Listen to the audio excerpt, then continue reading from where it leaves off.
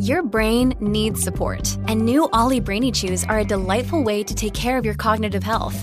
Made with scientifically backed ingredients like Thai ginger, L-theanine, and caffeine, Brainy Chews support healthy brain function and help you find your focus, stay chill, or get energized. Be kind to your mind and get these nootropic chews at ollie.com. That's OLLY.com. These statements have not been evaluated by the Food and Drug Administration. This product is not intended to diagnose, treat, cure, or prevent any disease.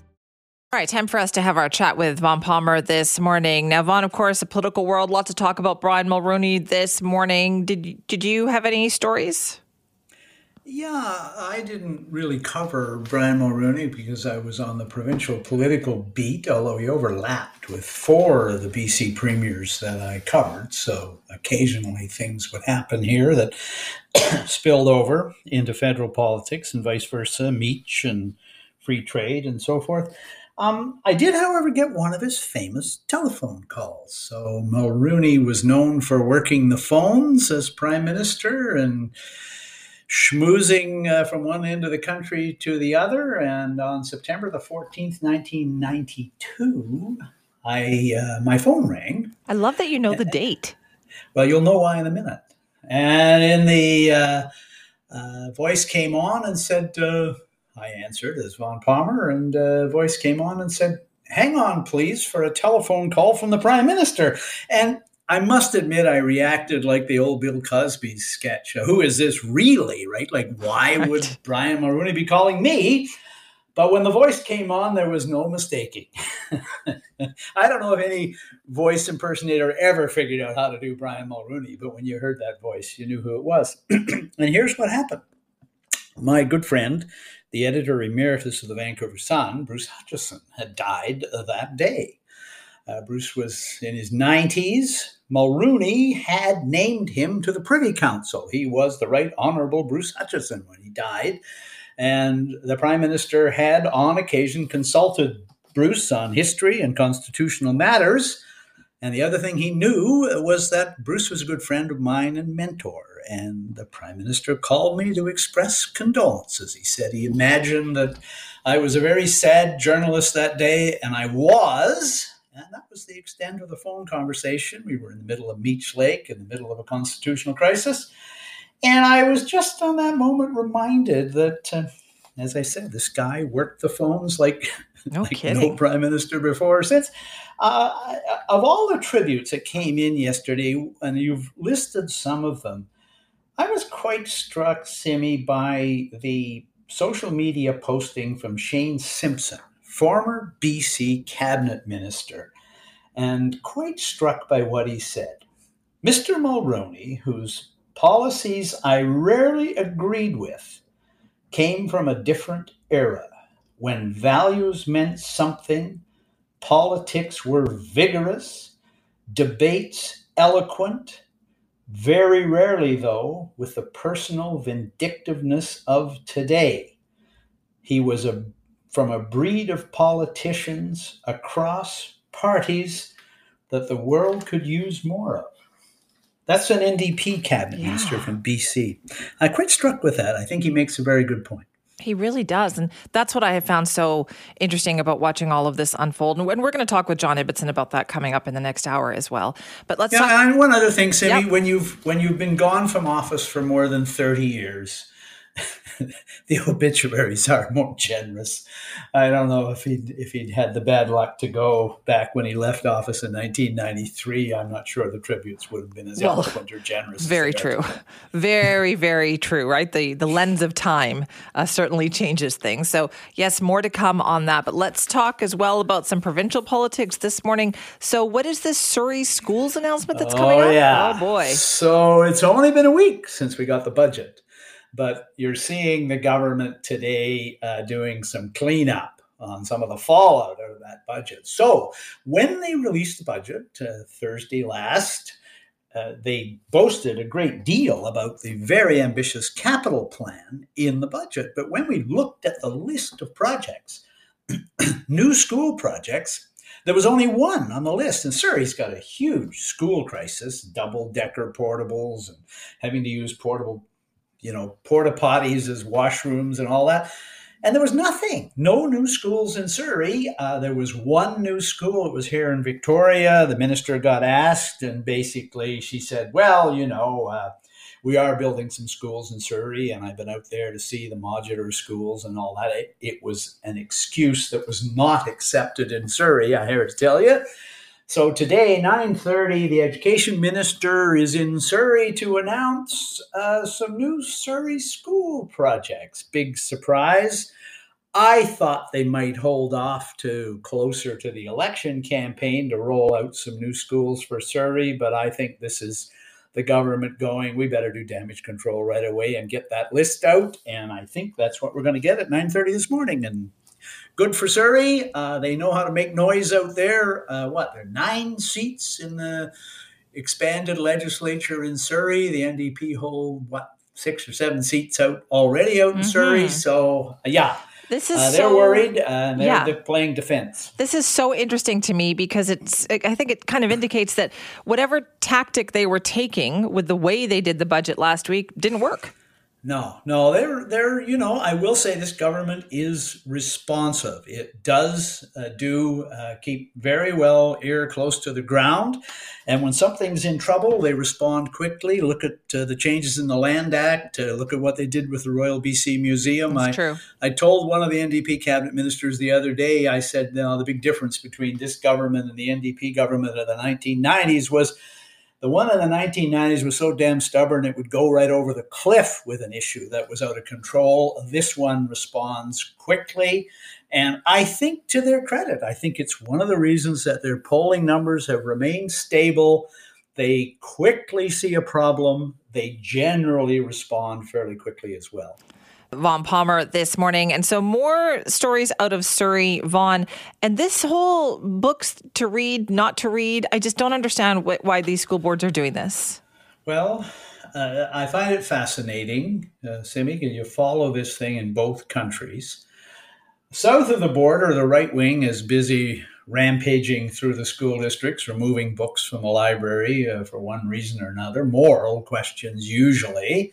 And the left and the progressives are trying to stand up against censorship and for free speech and kids having access to good books. And here in Surrey, we get the other side of the political agenda, the woke folks concerned about other books that are obnoxious and offensive and might frighten some snowflakes and so forth. And in Surrey, you got, what is it? With a list.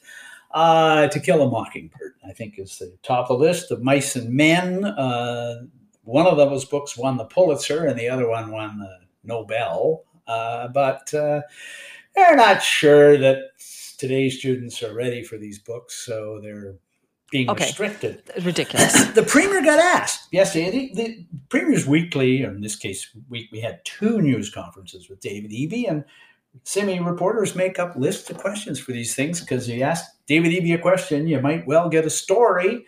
And reporters asked him, what did you think of all this in Surrey? And man, did we get a quote. He said, crazy, isn't it? Weird. He urged the Surrey School Board to rethink what it is doing, to recognize in particular that To Kill a Mockingbird is, I'd say in modern times, one of the most important books ever written about racism and about reconciliation and tolerance and heroism and courage in the face of adversity and all that. And he said kids should be able to read a book like that. He also said something else that I think it's amazing to me that the would-be advocates of censorship, left and right, don't recognize. The Premier said, as kids with cell phones, and many of them have them, with one click on the keyboard can access stuff online that is far worse than what is in any of these books. That's that it right there. People want to restrict access to. That is right there. When I heard that, I thought that's exactly it. Yeah, wake up, folks. Books aren't the threat. It's what's there, one click. And the Eby government is trying to restrict that. They're bringing in legislation to try to make social media carriers accountable for for the stuff they allow. Whether they'll be able to pull that off, I don't know. But I thought the Premier's best point he made yesterday was, this isn't even where the fight should be. You shouldn't be worried about books in the school library or in the classroom or on the curriculum. You should be worried about what they're clicking on when they aren't in the library and the classroom. That is so true. Also, what's going on with the situation at UBC? I know the Premier had something to say about that too. Yeah, he did. He got asked about this in the House on Tuesday. So UBC was having UBC Alma Mater Society, the student society, had a motion in front of it to hold a referendum that would essentially banish the Jewish student house, Hillel House, from the campus. And so Michael Lee, who's the MLA for Vancouver-Langara, got up in the House in question period and asked the new Minister of Advanced Education where she stood on that issue. And the Premier, as he sometimes does, took the question and got up. And he said he'd familiarized himself with this issue, and you could tell that he had because of what he said next. He said, I would urge the Alma Mater Society to reject the idea of this referendum, to take a stand that welcomes the Jewish Student Society on the campus and not threaten it essentially with eviction, to avoid dividing British Columbia on this issue. And he said, don't do this. Interestingly enough, I was struck by the coverage on NW the next morning. The AMS took the Premier's advice. I think the Premier had checked it out and knew that was coming, and I commend him for his research. But in any event, it was one of those things here where we avoided something that could have embittered and divided the campus. They made the right decision, and they took the Premier's very good advice on it. Okay, so kind of a couple of hits there, I would say, for the Premier this week.